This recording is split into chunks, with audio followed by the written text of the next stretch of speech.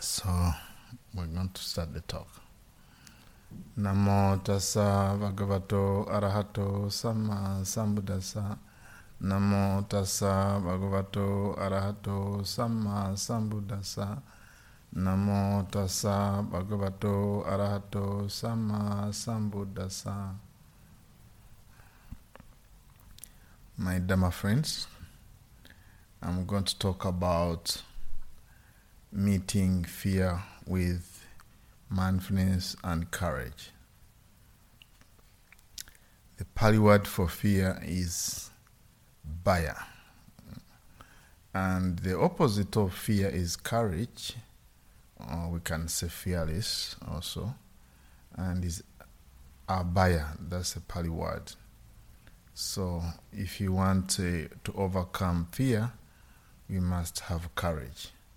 But that courage has to be developed. It has to be wise courage and with mindfulness. Now, if I ask you, probably all of you have your own fears. Maybe we have similar fears and others have different fears, different from each other. But I'm going to point out some of the fears that are very common. Fear of failure. We don't want to fail in life. I think all of you can relate to that. You want to be successful. Am I right? Mm-hmm. There is another fear of success. Now, on one side we are afraid of failure. On one side also we are afraid to succeed. I mean, super success. If I say I would like you to succeed and become the president of Uganda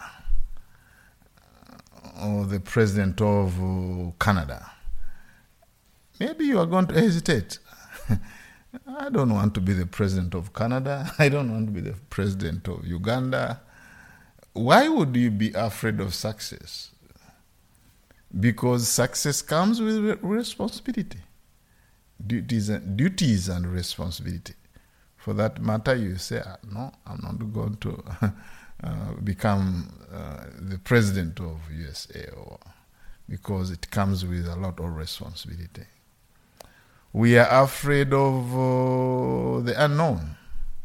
If I tell you, okay, let's go to Uganda today, and you say, I need to think about it first. Maybe Google, Mr. Google, where is Uganda? And what is it to find in Uganda? So we always want to know something about Uganda before we go. So we will not just pack our luggage and go to Uganda. So we have fear of unknown. We have fear of, fear of going wrong. We are afraid to do things wrong in very wrong way. We want to be perfect. We don't want to mess up. But I can understand that. Fear of pain is very common also. Nobody wants to have pain. Fear of suffering. There's nobody who wakes up, today may I suffer a little bit. No. All people wake up, at least they want to have happiness. Fear of blame. When somebody blame you of something, then you don't like it. Fear of blame, fear of loss, the fear of death. Most people are afraid of death. Why people are afraid of death yet is going to happen? It will happen whether you fear it or not. But also that belongs to fear of the unknown. We don't know what happens when you die. For me, one time I was a scuba dive instructor before I became a monk. I was working in Thailand, and I was doing a night dive with 3 people from Denmark. And I borrowed the equipment for breathing. the tank, and there's a thing you put here for breathing, and you have to look at the measurement. So the whole thing, I bought it from a fellow instructor from England, and I took the scuba gear to dive at night. I'm the dive master, leading the three of them, and now we start diving, but all of a sudden,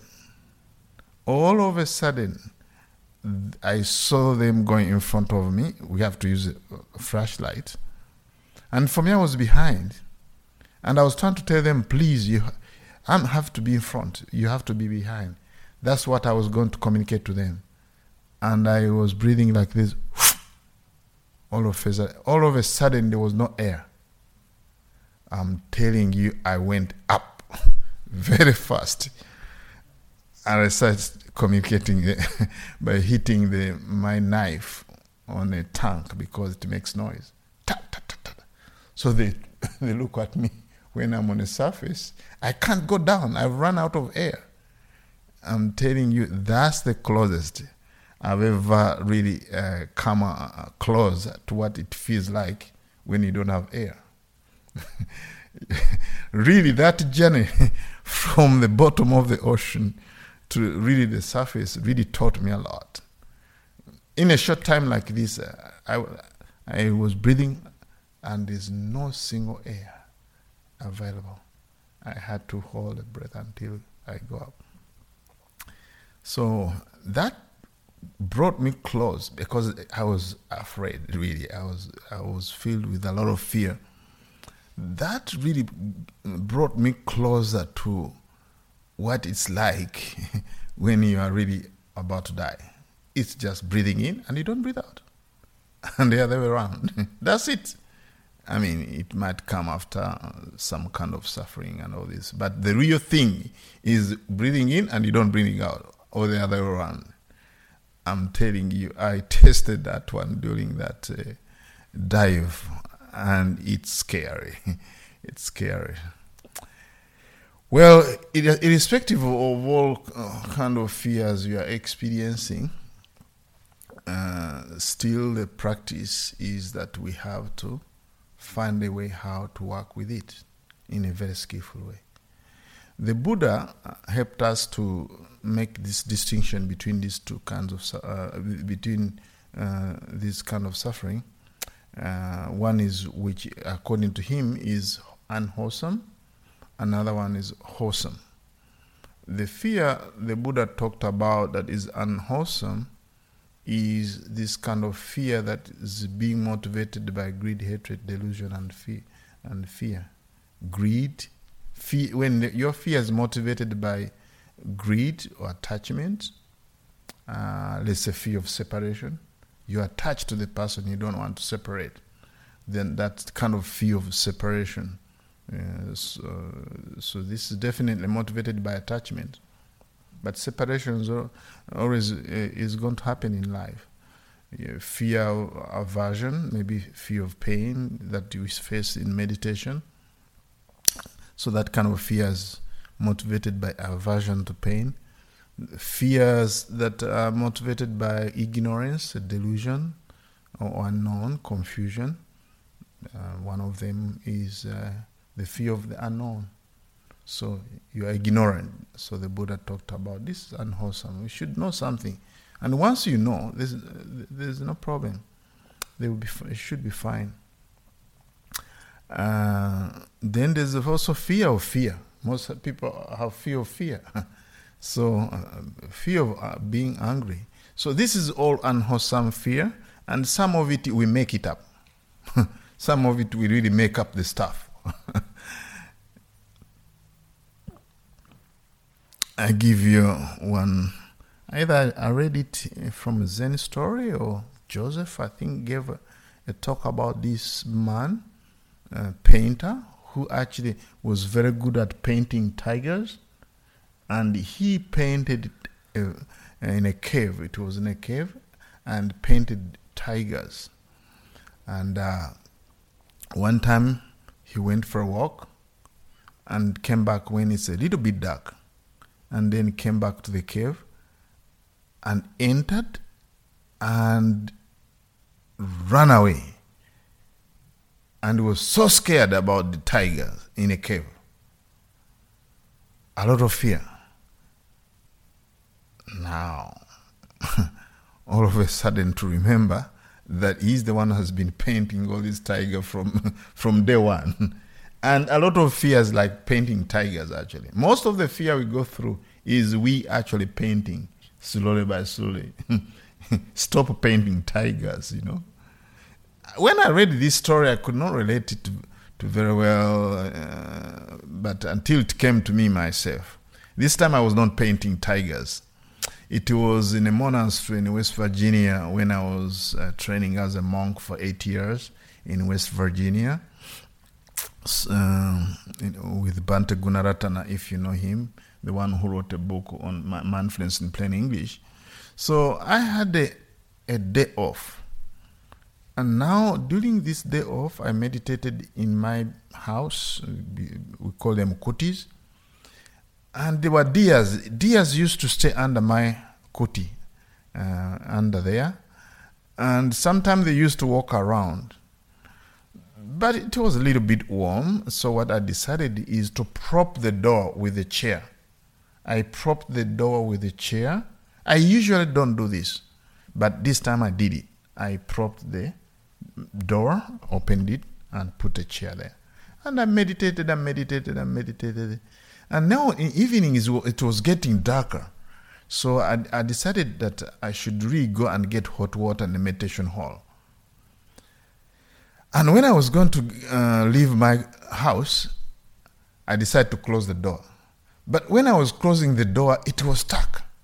I said, wow, there's an animal. All of a sudden, I forgot that actually I had propped the door with a chair because it was getting darker. And I was thinking the deer is being actually holding the door. I thought the deer is actually holding the door from closing. All the time I thought it was a deer. Of course, this is not a dangerous animal. But imagine if the thought was a tiger. But nevertheless, I was really actually a bit worried that I'm hurting the tiger, the deer. Is just stuck on my door. And then all of a sudden, I'm the one who put the chair there during the time. And now I have forgotten about it. And I'm thinking about what? The deer. So most of our fear is we make it. We make it. In fact, the only power fear has is the power we give it. It's just like we put fuel in a car. The only power that your car has is the fuel you put it there. When you run it out, you run out of fuel. The car is not having any energy. You know, it doesn't have power. So this is very, very important to remember. Then I remembered, that's this man who was painting tigers. He got scared because of his tigers that he was painting. So now the same applies to me. I'm really kind of scared of the chair that I put there. So be mindful of how much investment that you put in your life regarding fear. Some of it we make it up. I remember going into the internet and found out the meaning of fear. It was saying, it's an acronym which say, false evidence appear real. Fear, false evidence appear real. And I found out, wow, this is really beautiful. So because in Africa, we have snakes, not many, but we have. But once in a while you walk on a road and you see a rope and you think it's a snake. Actually, you really actually think it's a snake because normally it's carved like snake, and sometimes we don't have flashlights. So what we do, we always go and get a flashlight and make sure that we flash. When we flash, all of a sudden we see it's a rope, not a snake. And then we say, wow, the heart is racing. I was so afraid of this snake, but it's not a snake. It's just a rope. We just kick it and go. And we just remove it so that it doesn't scare other people anyway. So when we talk about false evidence appear real, is most of the things that we are afraid of, they are not real actually. Yeah, they are not real. It's something made up. We conjure up this kind of stuff based on our past lives, experience. Like for instance, for me, most of the time when I go to tall building, I have what to call thrill fear, whereby you feel it in the legs, trembling like this. I remember going to New York, Empire State House. Is that the name? Tallest building? I don't remember. That tallest building in New York, Empire. Yes. I went there and then all of a sudden I could feel my legs trembling, having a thrill fear. Then I said, why am I afraid of the heights like this? Then I remember when I was young, I was playing on a house. My dad's house was building a house, not a story building, but a shed. And I was very young, and we used to play there, and he told us, don't play on that building, you are going to fall. And my sibling and all that, as soon as he goes, we go up and play. I'm telling you, one time, we know normally he comes back at 7 p.m. This time he came back at 3 p.m. We are up there. I'm telling you, all my siblings ran away. They left me there. And when they came down, they removed the ladder. They thought, I'm gone. They didn't know that actually I'm still there. So they removed the ladder. Me, when I came, I couldn't find the ladder to go down. I just jumped and fell on the ground. My hand just turned this way, like this. And they took me to a chiropractor. And he was a very senior lady, very experienced, and he turned in position. So every time I go to a tall building, I always kind of revisit that experience, and I always feel some kind of fear in my leg, So it's that fear that actually when I came on this shed and I could not find a ladder, and I just jumped. Good enough thing is not. It was not a story building. It was just a short building, and but still that pain is still there in my memory. And when I go in a tall building, it's something that comes back. So from our past experience, fears can come. Our trauma. There is a book of neuroscience by Rick Hanson, The Buddha's Brain, talks about how actually we are afraid in this lifetime. It's many years ago. This is about neuroscience. Thousands and thousands of years ago, we used to live in a bush with our friends, dear friends, lions and elephants. We all lived together there. And the constitution was very simple. Eat or be eaten. So in other words, we used to live near fire, and our relatives used to go to get food. And now, when they go to get food, every time we're very busy. Oh, where are they gone? Are they going to come back? Where is the lion? Is this coming from this side? Is it coming from this side? So now, according to this book, neuroscience, they say that really our default is always scanning for danger, afraid. Even when we go to a safe place. Now here in Boston or Cambridge, there's no lion. I hope so. By the way, people, when they come to Uganda, they said, am I going to meet a lion on the street? So anyway, we are safe, relatively safe in terms of animals, but still we are scanning always the danger. What's going to go wrong, What's going to go wrong? Every time we are looking for, am I safe? What can possibly go wrong, So you go for vacation, it's the same thing. It doesn't matter where you go. Everything might be safe on a beach, on vacation, but still we are not settled, in other words. So that's a long time ago. According to this book, we inherited this kind of brain over the years. It has changed, it has grown bigger, but still have a lot of memories of the past, So is Thich Nhat Hanh talking about when we were born. As soon as we were born, that day, I'm telling you, a lot of things happened. The light was very new to us the day we came, and very scary lights, for the benefit of the doctor, of course, midwife.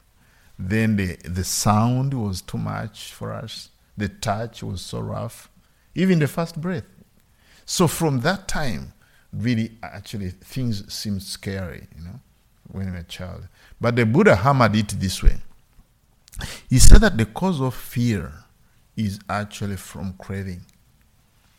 Craving, according in the Dhammapada, the Buddha talked about the cause of fear is from craving, greed, attachment, endearment, passion. So that's where fear comes from. Where there is no such things like attachment and endearment and passion, there is no fear, there is no grief. That's according to the Dhammapada. But also when you look at it closely, you find out sometime when you have fear, is something you want to push away. In other words, fear is an emotional reaction to the present danger. Why would you be afraid of something like a threat, the present danger or threat? You really have aversion towards it. And aversion is another side of the attachment. So there's desire to get and there's desire to push away. So in this case, fear is a desire to push away things that are threatening us. We want to push it away in the present moment. So we know where it comes from. We know where it comes from. Now, on a wholesome side, the Buddha talks about some kind of fear that we need to cultivate. For this kind of fear I've been talking about, we need to overcome through mindfulness, through courage, through wisdom. That one we need to practice and overcome it. And Buddha is talking about another kind of fear. In Pali we call it hiri and ottappa. Hiri, ottappa. Hiri is moral fear. Here we have to qualify it. Not only fear, but it's called moral fear. This is the fear of doing evil things, like fear of killing, fear of stealing, fear of doing evil things, that really lead to suffering of oneself, others, and both. So the Buddha said, if you have that fear of doing evil things, yes, you should have that kind of fear. Out of self-respect. It would be like, and let me talk about the other one also, then I can compare it. You can see the difference. There's what also we call moral dread. Moral dread in Pali is ottappa. This moral dread is really dreading to do something, but the focus is more of the consequence. What will be the consequences when I do something?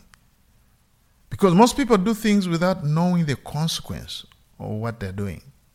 The Buddha said that these two kind of fears, mind states, they are the one which protect the world. In fact, without these two kinds of fear, moral dread and moral fear, the world will be chaotic. It will be a chaos. The world will be too chaotic when people don't have fear of doing evil, and also when people are not afraid of the consequences of the evil things. So to give you a comparison that comes down in the Buddhist literature, okay, if this is a stick, and on this side is the fire part, the fire, and on this part is dirt, very dirty. So being afraid to touch the dirty part is what we call hiri, moral fear. Why would you be afraid to touch something dirty? Because you're going to get dirty, right? You're going to get dirty, and then this will be, self-respect. Right? I don't want to get that way. We look so much for self-respect when it comes to healing. But with the stick side, which has fire, we are dreading to touch it because the consequences. What are the repercussions of touching a fire? You will get burned. And once you get burnt, you are going to suffer a lot. Then it's an inconvenience. They have to take you to the hospital. That's really wasting people's time and money and resources. You are going to get pain, and they're going to use resources to take you to the hospital, and both of you have to suffer. So there's a difference. Here it's more of the respect of others, right? Respect of others. And these two mental states are very, very important from a Buddhist point of view also, because that helps us to keep the 5 precept training guidelines. Because we know that if we don't observe the minimum of 5 training guidelines, then we are going to have consequences. Can you imagine consequences of killing beings, consequences, and how people are going to view you? So the Buddha say, yeah, it's good to have that moral dread and moral fear. But he discouraged us to have this kind of unwholesome fear because it's motivated by greed, hatred, and delusion. So now we have made that distinction between the two. A kind of fear, one is skillful, another one is unskillful.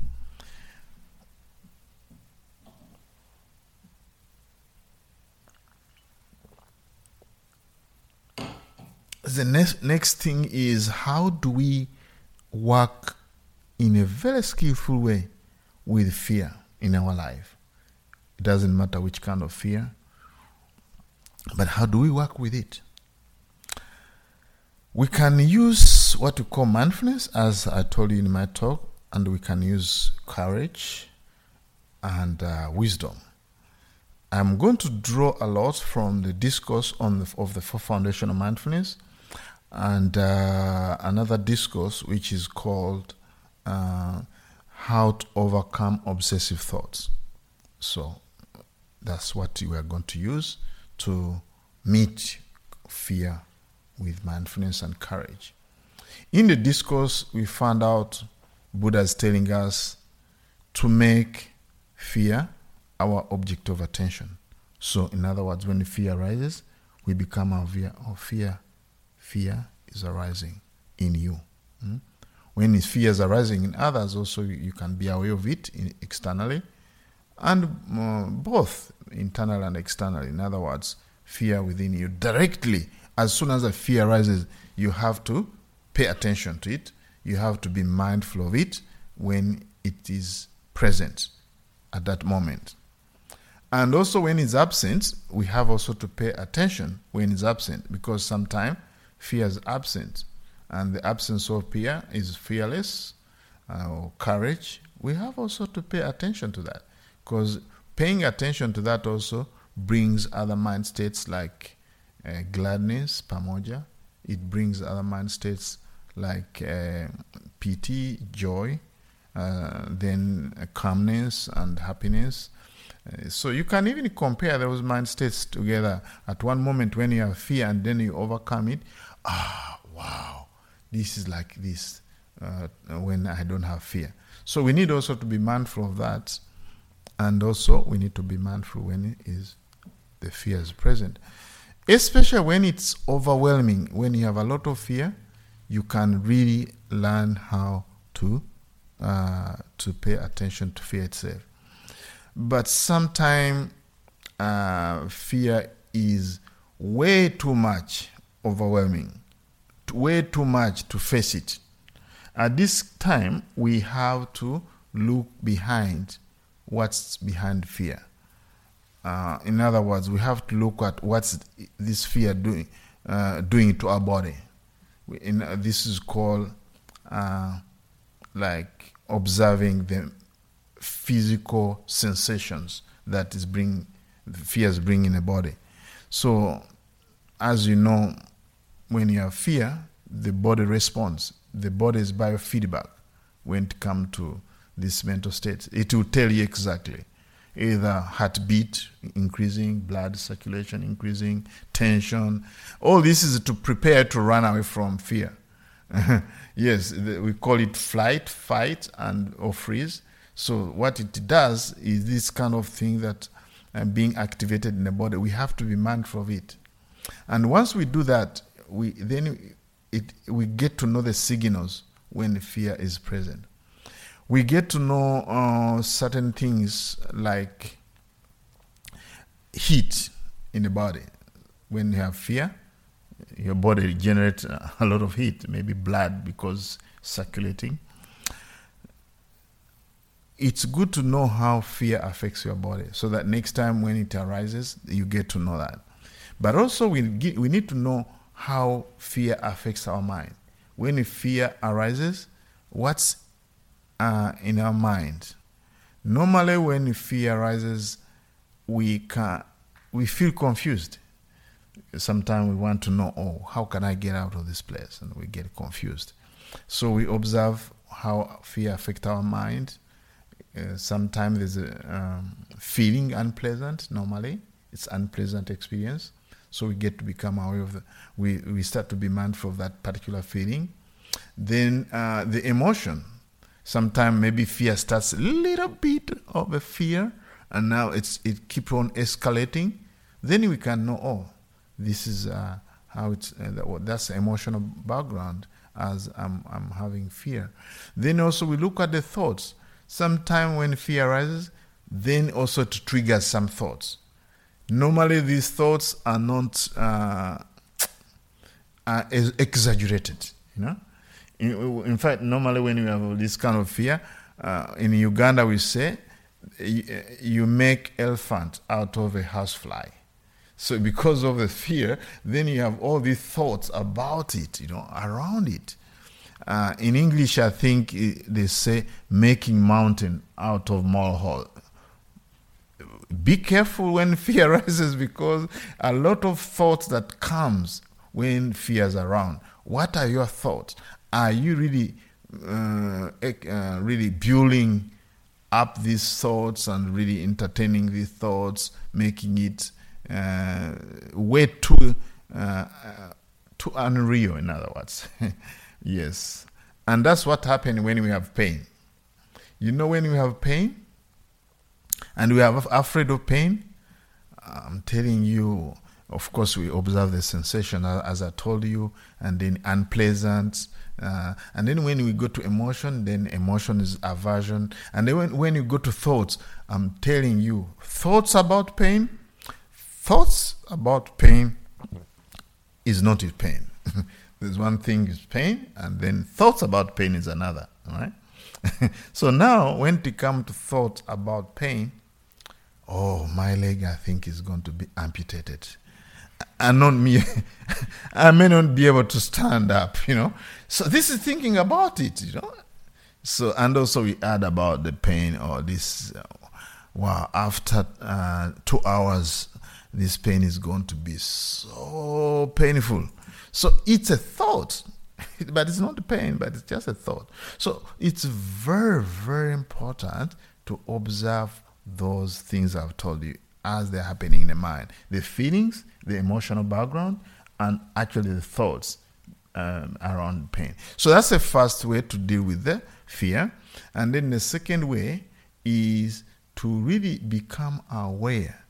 How did this fear rise? How did it rise in the first place? So going back to find out the cause or the conditions for the fear to arise, it will help you to work with it in a very skillful way. Some of these causes for fear arises is, as I told you, craving, attachment, and all that. Paying anyone's attention to the theme of attachment, then I told you desire is bipolar, is desire to get and push away. So when you pay anyone's attention to the theme of attachment, you find out you always want to push away things that you don't want. So knowing that is very important because then you know, no wonder that's why I'm afraid. I'm afraid of abandonment. I'm afraid of being rejected. I'm afraid of, because you want to push away that uncomfort feelings, then you have that kind of fear. So conditions are very important to know at that time. And also the condition for the removal. What are the conditions for the removal of fear? Is when, of course, you remove the cause. When you remove the cause, fear will go away. Right? As I told you that it's the fuel that you give fear that makes it strong, the fuel you give it. Once you remove the fuel, then the fear is going to be removed. So that means removal, of course, of attachment. Once you remove attachment, then there's no fear. Also, we need to know other conditions that will really make this fear go away forever, for good. And you'll be surprised to know those conditions. You want to know? When you have no fear at all, you overcome fear once for all, is when you attain the third level of enlightenment. When you attain the third level of enlightenment, you are not going to have fear. Why? It's because when you attain the third level of enlightenment, you overcome aversion, which is directly connected to fear.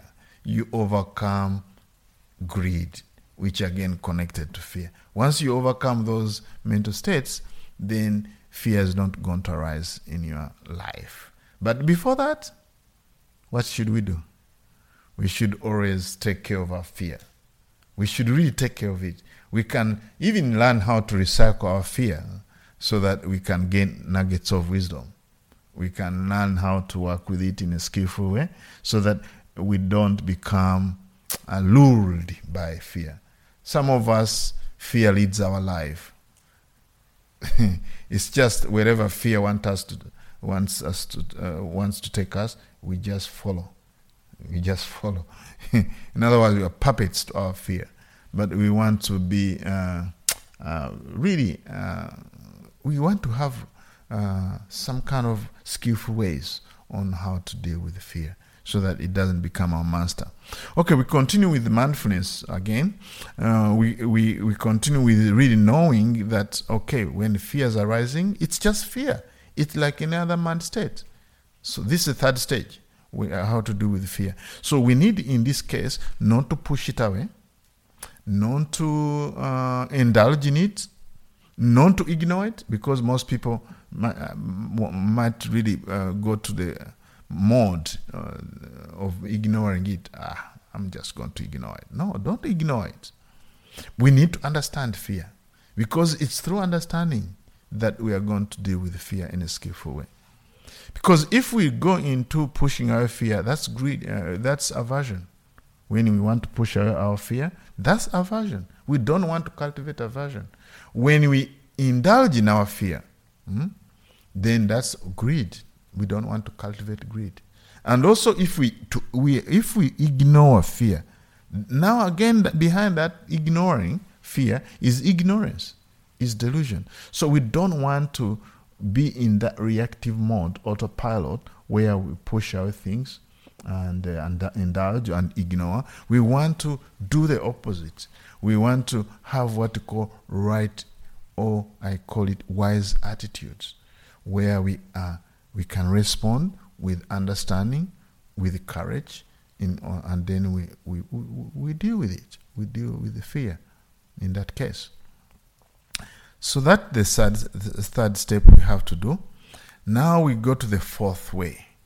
Again, with mindfulness, we can know whether fears are rising, whether it's changing, in other words, rising and passing away of that emotion. This is very, very important, because most people identify themselves with fear, and then it's as if they have fear from last year, this year, next year. In other words, they think I'm afraid of snakes. That's how they brand themselves. For me, I'm afraid of snakes. That's the way now they think that the rest of their life they're going to be afraid of snakes. Some people who are afraid of swimming people who are afraid of swimming, afraid of water, they will think that, oh, I'm always afraid of water. But there's no such a thing as something fixed like that, because you can learn. You can open up to that experience and then learn, and you overcome that fear. That's what I did. I used to be afraid of swimming, and now I learned how to swim. Now I'm not afraid of water. So it's good to see this mental state as rising and passing away. Not you forcing them to rise and pass away. Really, all what you have to do is to observe them. Fears are rising. Fears are rising. Fear is passing away. So we gain insight into what we call impermanence, anicca. This is a very good insight to get. In other words, when fears is present, instead of pushing it away, bury it somewhere, you open to it and then you get wisdom. I think that's very good. Now, another fifth way to really deal with the fear, again with mindfulness, is to really see this fear again as another mind state, but not holding on to it.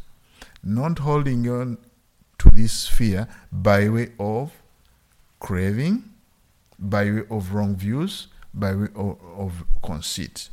Like if you just say, oh, fear's mine, this my fear. It's a kind of identification you have, and we call it in Buddhism craving. It's my fear, it's mine.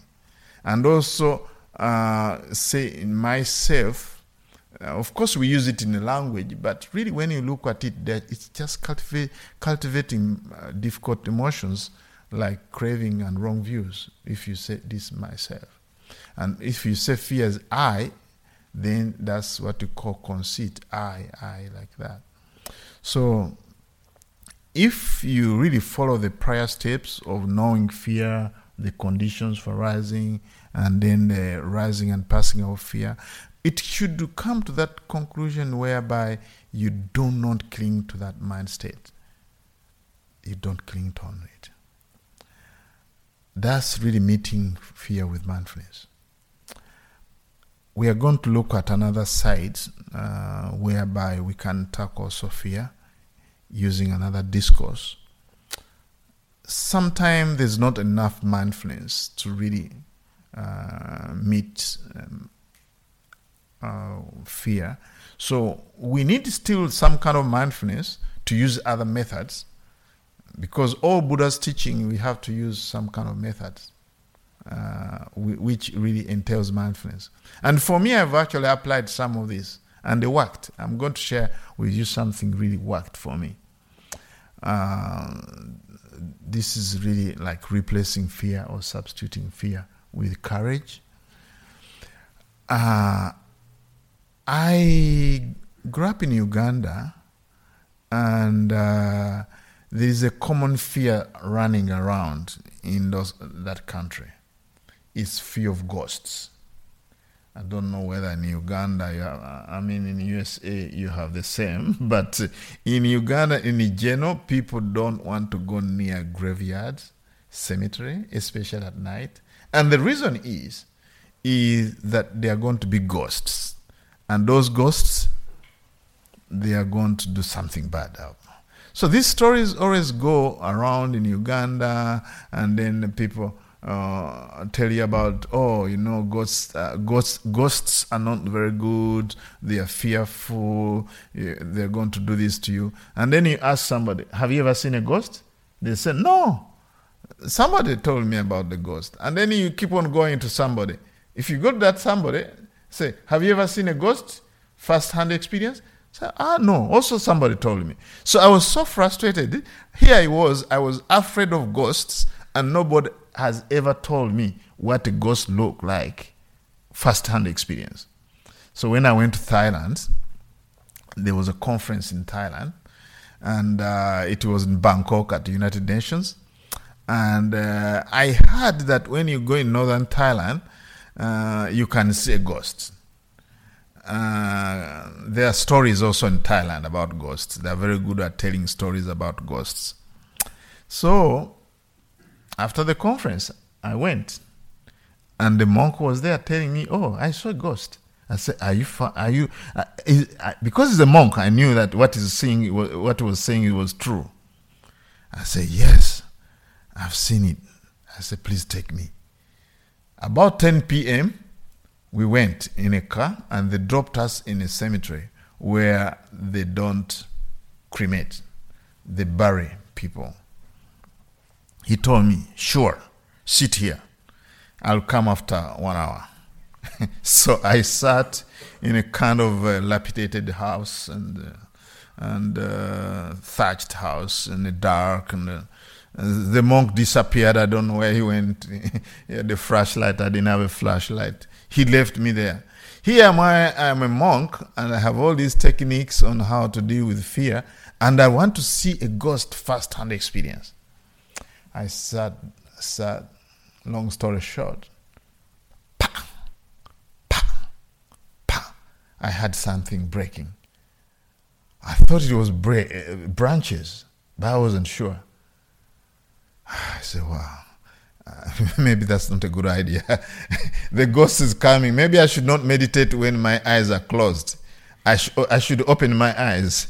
So I opened my eyes, and then mosquitoes start biting me. Very many mosquitoes. They love me so much. My shaved head, So worried about dengue from Thailand, and then I was coming from Uganda, maybe with a little bit of malaria. I wasn't sure what I'm gonna get from out of that seat, malaria, dengue, or both, So I sat there with the intention to see the ghost. All of a sudden, I heard steps, pa, pa, pa, pa. At that time, I was doing walking meditation, and then I said, "Wow! Finally, the ghost is coming." So all of a sudden, the monk flashed. And they said, "Oh, this is a monk. What a disappointment." I thought it was really a ghost, actually. But actually, it was a monk who has picked me up after 1 hour. I told him I haven't seen a ghost. He said, "Okay, sorry about that. But anyway, next time."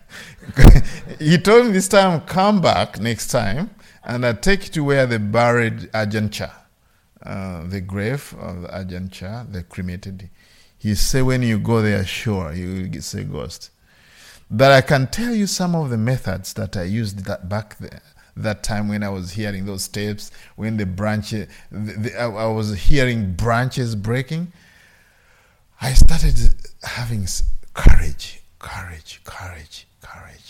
And then I started, well, if the ghost take me, I introduced Buddhism to Uganda, and people will be practicing Buddhism in Uganda, even if I'm disappearing, And sometimes I felt like tigers coming, because I read the stories about tigers coming, approaching monks who are meditating.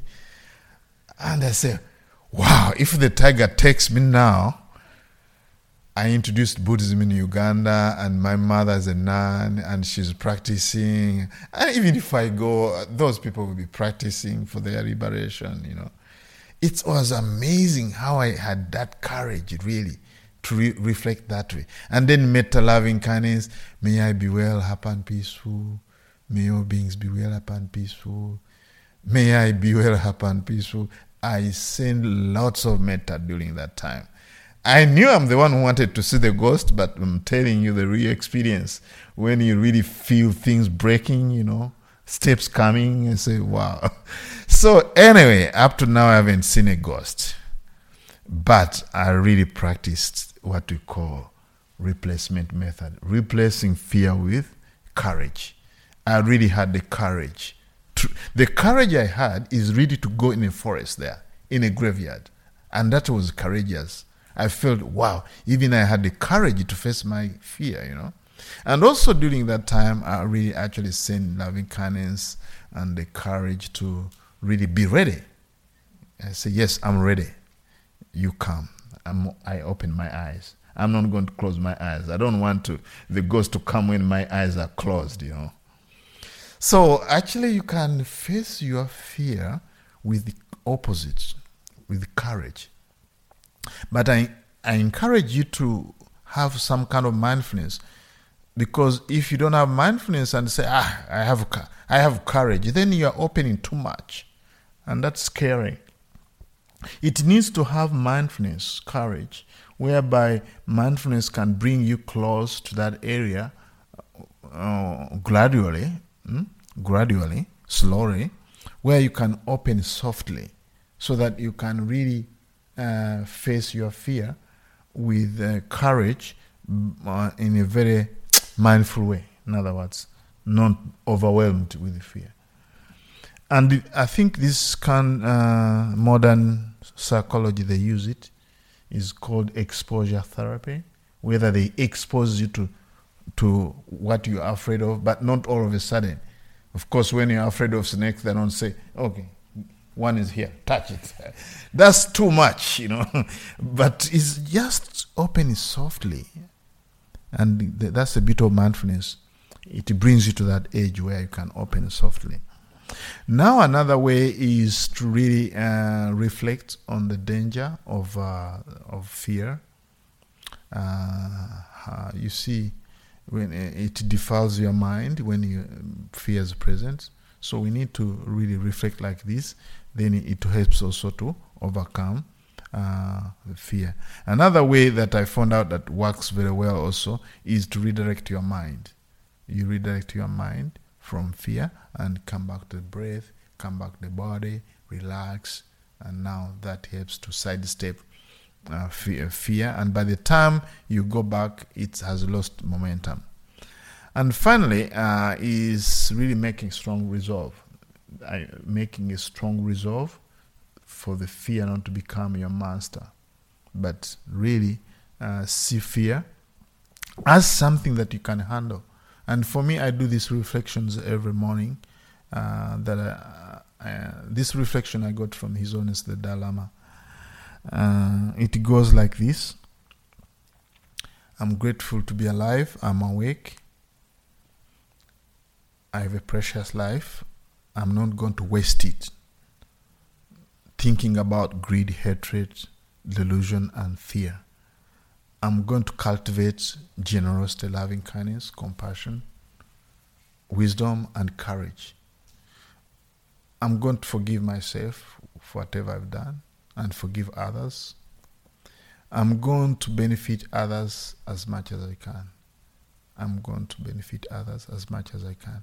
So I've really modified it. It is a reflection from His Holiness the Dalai Lama, but I have modified it so that I can face life with courage. There's a lot of pandemic, COVID, now in Uganda there's Ebola coming. There's a lot of things to worry about it. But when I do these reflections, which is amazing, for me this is amazing. It's not the one, like I do it to set up the stage for the day in the morning. And it's just amazing that whenever I encounter any situation that arouses fear, I remember, wow, in the morning I made a commitment to have courage. It's not that when you do this reflection, you are not going to have fear. No, you are going to have fear. You are going to have a lot of things that trigger your fear, but you're going to remember. You're going to remember that you have made that commitment to have courage. Then that reminds you of having courage to face your fear.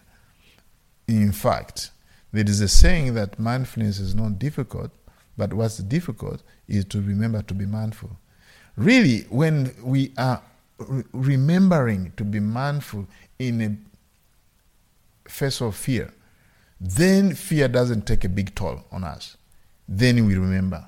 Then we can really respond with wisdom, with mindfulness and courage, and meet fear in a very skillful way. Thank you very much for listening.